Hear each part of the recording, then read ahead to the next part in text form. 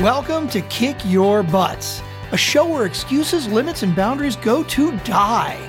Where moving through everything that's holding you back is the key to stepping onto your infinite path and achieving the success you deserve in life, business, and relationships. It's time to take those butts and kick them into oblivion. Now here's your host, Susan DeCenzi. Welcome back to another episode of Kick Your Butts, where we obliterate your butts, boundaries, and excuses so that you can let go of the past and step into the present and into your infinite possibilities. I am so excited to be here for another episode, but this episode is a little different because with everything going on in the world today, we're all living in kind of a state of hypervigilance and fear. We're unsure as to what the future holds. A lot of people are being asked to work from home and self-quarantine in order to minimize the spread of, COVID-19, better known as the coronavirus. And there's so many things happening here in the United States alone, whereby people are hoarding all kinds of goods because they just have no idea what that's going to mean over the next couple of weeks. Toilet paper and food sources and Kleenex and soap, hand sanitizer. And I know that a lot of companies have asked people to work from home and, if you're looking at traveling, to potentially not travel. So many things that I think a lot of my generation at 55 years old and the generations since, our children and even our grandchildren, have never seen anything like this. We were too little. We weren't alive, first of all, during, the Korean War or World War II, potentially. Maybe the Korean War, but that didn't affect us as much. Vietnam was a war that was across the globe. And so although we saw a lot of uncertainty and fear, we didn't see the kind of behaviors we're seeing today with, coronavirus being labeled as a pandemic worldwide. And the truth is, it is spreading very fast. And I wanted to come on today to address, these fears because we really only have two choices. We can live in a state of fear, or we can be cautious and balanced in that fear, in that cautiousness, but not have that fear control us and define us. And we're seeing a lot of that fear come out as behaviors like hoarding and things like that, because just nobody knows who's infected or what that will mean. And since the incubation period is 14 days, my God, you could be out and about, meeting lots of people, talking to a variety of people, hugging, kissing, holding hands, touching, and you never know who's been there before you, who may have been infected, or even if you're a carrier. And it's scary. And yet at the same time, if we give into the fear, then we become so fearful, right? Full of that fear, that it starts affecting other aspects of our life. And it starts affecting the thoughts and maybe even triggers up some of the things from the past. And so I just wanted to come on today and kind of share like the things that I've been doing, that while I'm concerned and have a bit of, fear, I guess you'll say, a little bit of worry, I'm not living in the fear. It's kind of there in the back of my mind. I'm taking precautionary measures. I just got back late Saturday night, and I'm recording this episode today on St. Patrick's Day, March 17th.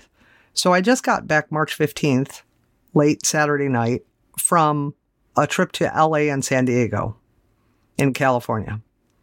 And I obviously was on a couple of planes. And what was interesting to me is that I only saw a handful of people, like less than 10 literally, throughout the entire airports that I was in, wearing masks. And on my plane, coming back from San Diego on Saturday night, there was one person on the plane wearing a mask. No one else.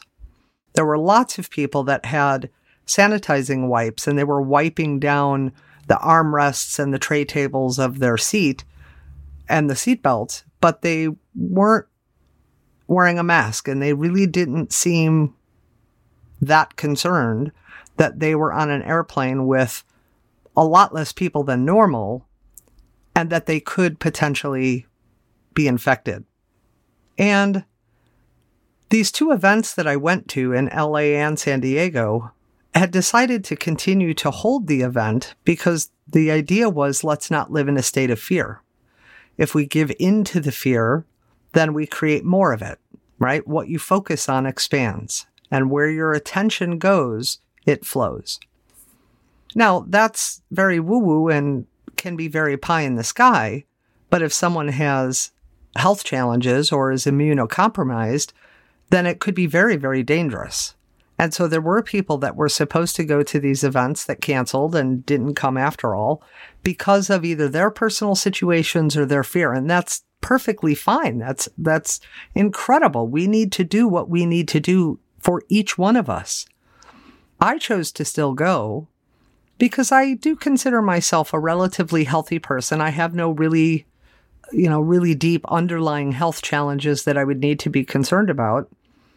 And I felt as though if I stay in a not Pollyanna positivity, like unicorns and rainbows and light and love all the time, if I stayed though in a positivity that allowed me to really believe that I would be safe, I felt it was comfortable to go. And I felt that way the whole time that I was gone. I was gone for almost 2 weeks. Well, no, about 9-10 days. And coming back on the plane, noticing that only one person had a mask on, and there are other countries around the world that if you get on a plane, you are temperature checked, you are asked about symptoms and how you're feeling before they'll even allow you on the plane. And everybody on that plane is wearing a mask. And we here in the United States haven't gone to that level yet. And I don't know that we will, but we haven't yet. And I just found it interesting that for all of the fear and for all of the hoarding and all of the actions that are stemming from fear, there was a handful of people on that plane who clearly didn't seem to be in fear. And I suspect that that is like that or was like that across many flights around the US. Now, maybe it's changed in just the last couple of days.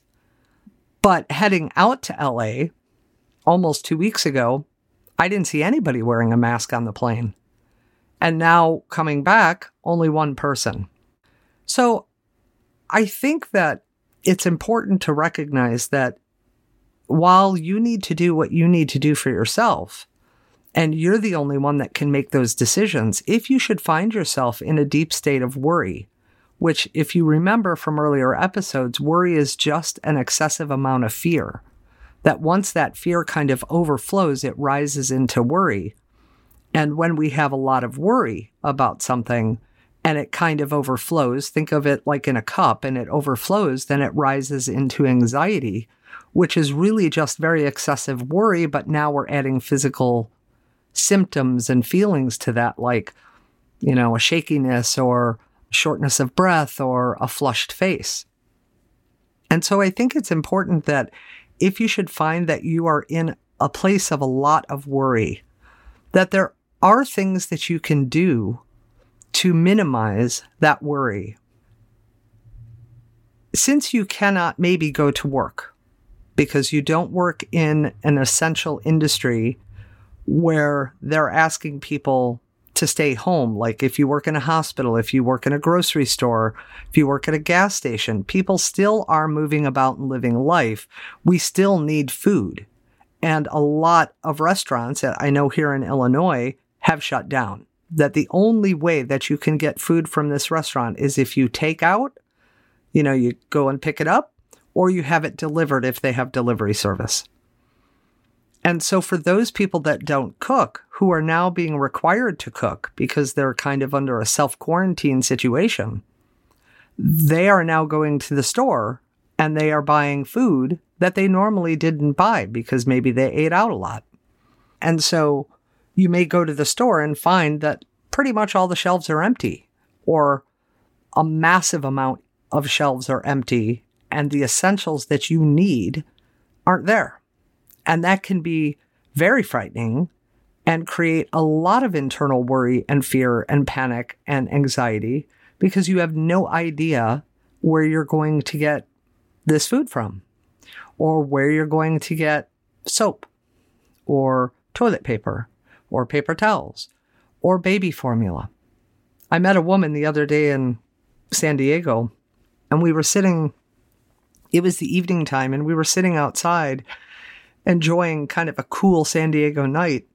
And we just started chatting, and she said that she and her husband were truck drivers, and they are as busy as can possibly be right now. But that she was really concerned about coronavirus because her daughter has a newborn baby, maybe a few months old. And her daughter needs formula for the baby. And when she went to the store, all the formula was out. And that's incredibly scary for a mom who no longer has breast milk to feed her baby with, and she relies on formula, and now she can't get it. And I'm sure that that's happening across the United States and around the world even, for a lot of people who are looking for something specific that they absolutely need, and they can't get it. Or the elderly, who are already at risk because of their age and maybe their health concerns, to be able to get out to the store easily, or to be able to pay a bill if they don't, pay bills online, or to get essentials. And it's hard enough for them to get to the store maybe as it is, and now they go, and there's really nothing available or very little.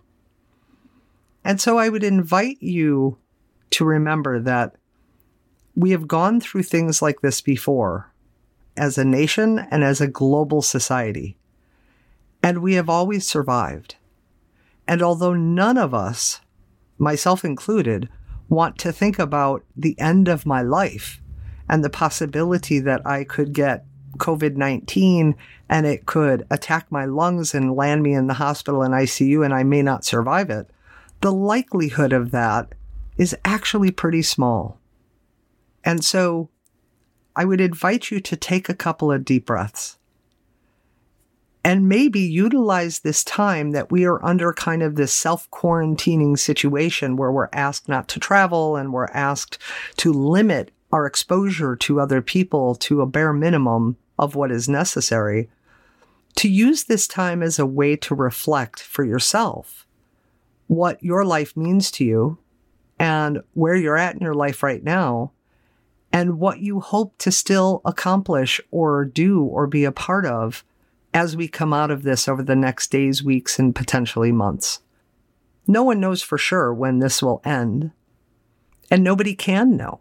And there is a tremendous amount of speculation about how long this may last. I've heard reports from another couple of weeks all the way up until July, August.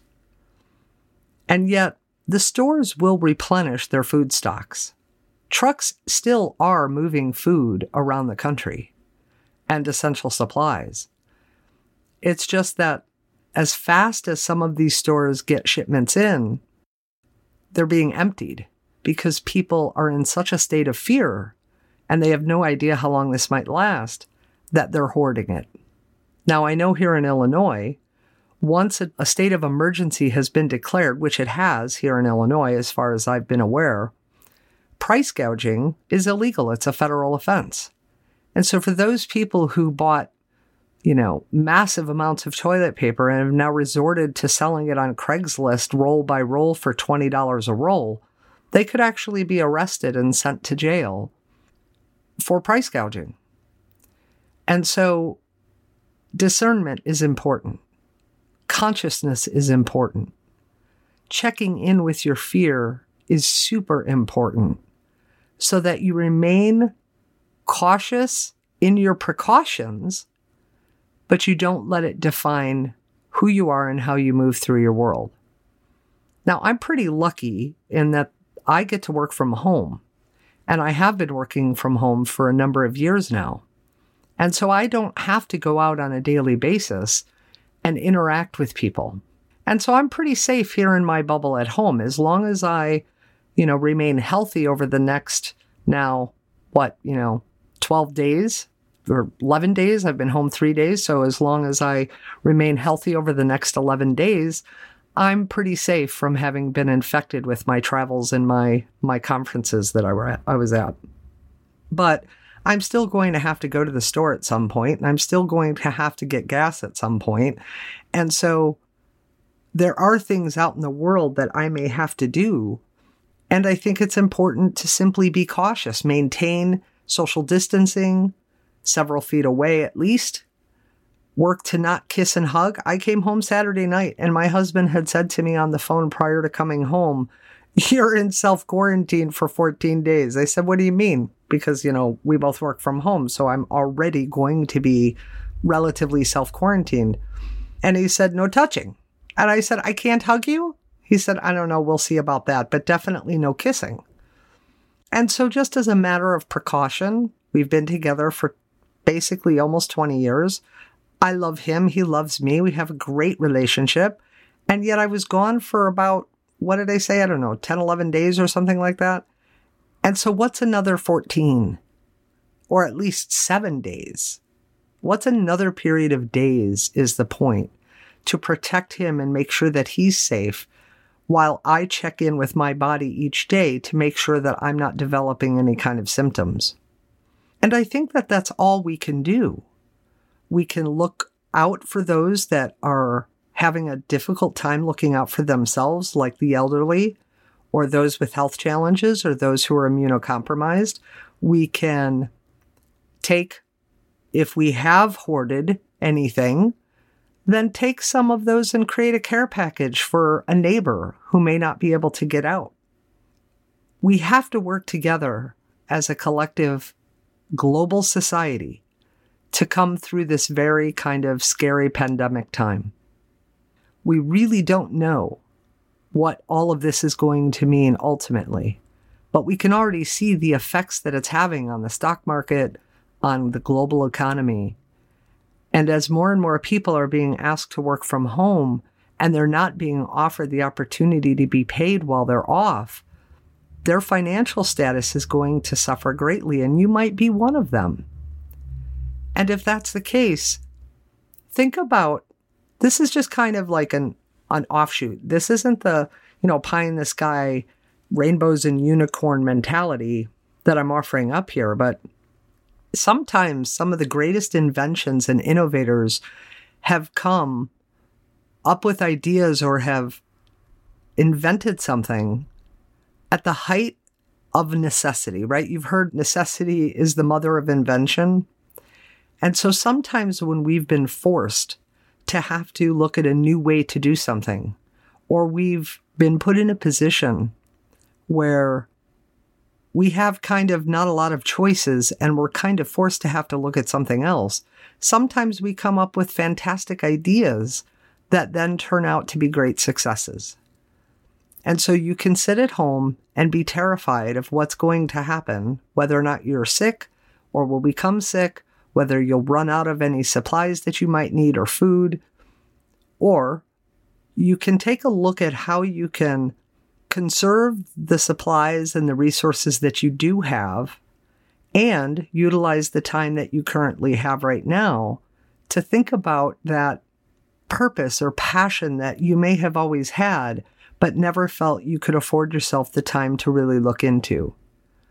You may now have the time to do that. And I know quite a few people who have actually shifted and pivoted their businesses into the online world that was not previously online because of this.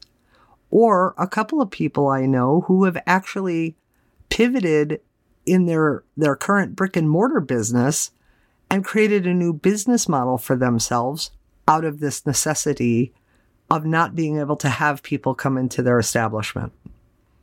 And so the idea here really is that we have these choices that we can stay living in this fear, or we can be cautious in our fear and allow our fear to be something we're aware of that guides us, but it does not define us. And that, I think, is the critical difference between when we step into a place of fear and it rules us, and then all of our behaviors stem from that fear, versus when we allow ourselves to be and feel the fear to some degree, and it guides us to making choices that have that in mind, but aren't the primary driver. I don't know what my future holds, even in the next 5 minutes. And my philosophy, whether you agree with this or not, this may be a bit controversial. If I'm supposed to die of COVID-19, then that's how I'm going to die. But I'm sure as hell not going to give into it and be so fearful of it that it stops me from living my life, and I just curl up in a ball on the couch waiting for that moment to get symptoms. That would be an incredible waste of a valuable resource called time that I would have in between the point where I start to worry of that degree and the point where I actually get symptoms, if at all. Because what happens if I don't? Do I spend the next 3 weeks, month, 2 months, 3 months, 4 months waiting to see if I come down with symptoms? And so just be aware. As I've said in previous episodes, awareness is the key. And that's all you can do, is be aware. So be aware of what you need to do to be precautionary, to avoid or minimize your risk of getting COVID-19 or spreading it if you do get sick. And if you should find that you end up with symptoms, go to your doctor. Reach out to those that you can that maybe can help you online. There are medical online models now where you can see a doctor online. I know that I am with Blue Cross Blue Shield of Illinois, and I just received an email from Blue Cross Blue Shield that said, if you should end up with symptoms, go to your primary doctor or contact this particular number or website where you can maybe see a medical professional via like a Zoom online, where you can be given some information. Because the truth is that most people who have COVID-19 aren't going to be sick enough to require hospitalization. Thank God, right? Yes, there are a lot of people who have died from COVID-19, but the majority of people who have contracted coronavirus have not died. And I think that's a positive, that we need to minimize the risk for ourselves and others around us, and at the same time, not allow that fear to control us to the point where we stop living. Because again, what will happen if 3, 6 months, 4 months, 2 months, 1 week, 2 weeks, 3 weeks down the road, you look back on all that time that you realize you were living in a state of deep fear? I applaud you for stepping into a place of your own life where you choose to not give in to those buts, those boundaries, those excuses, the past, the fear, the worries, the concerns. And if you're struggling with that, I still applaud you, because you're willing to learn how to stop doing that. You're willing to learn how your past does not have to define who you are today and who you choose to be 5 minutes from now, tomorrow, next week, 3 months from now. And again, if you should find that the fear is a bit overwhelming, reach out to people who can assist you. I did an interview with someone for Podcast Magazine that I'm the category director for health and fitness for Podcast Magazine. And I did an interview, a feature story interview with someone who is fairly well known and used to be a well-known comedian and has his own podcast now that is very, very incredible and one of the top podcasts. And he talked about that, speaking out is an act of bravery. Vulnerability is an act of bravery. Asking for help is an act of bravery. And the truth is that when we allow ourselves to be vulnerable and say, look, I'm really scared and I don't know how to manage my situation because I'm not being paid for the next XYZ amount of time, or I'm running out of food and supplies and I'm scared how I'll get more because every time I go to the store, the shelves seem to be empty. I'm scared for my family. I don't want to lose my home. What do I do?